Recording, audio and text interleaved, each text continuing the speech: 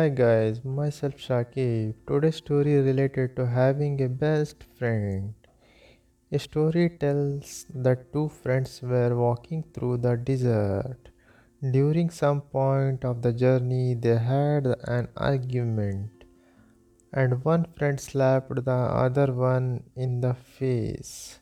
The one who got slapped was hurt, but without saying anything, wrote in the sand.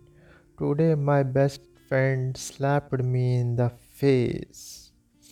They kept on walking until they found an oasis where they decided to take a bath.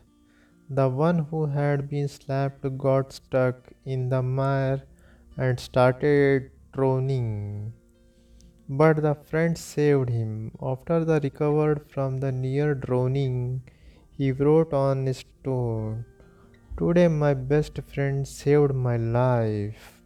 A friend who had slapped and saved his best friend asked him, "After I hurt you, you wrote in the sand, and now you write on a stone.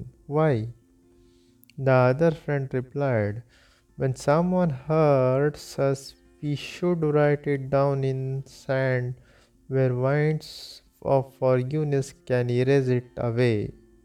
But when someone does something good for us, we must engrave it in stone where no wind can never erase it."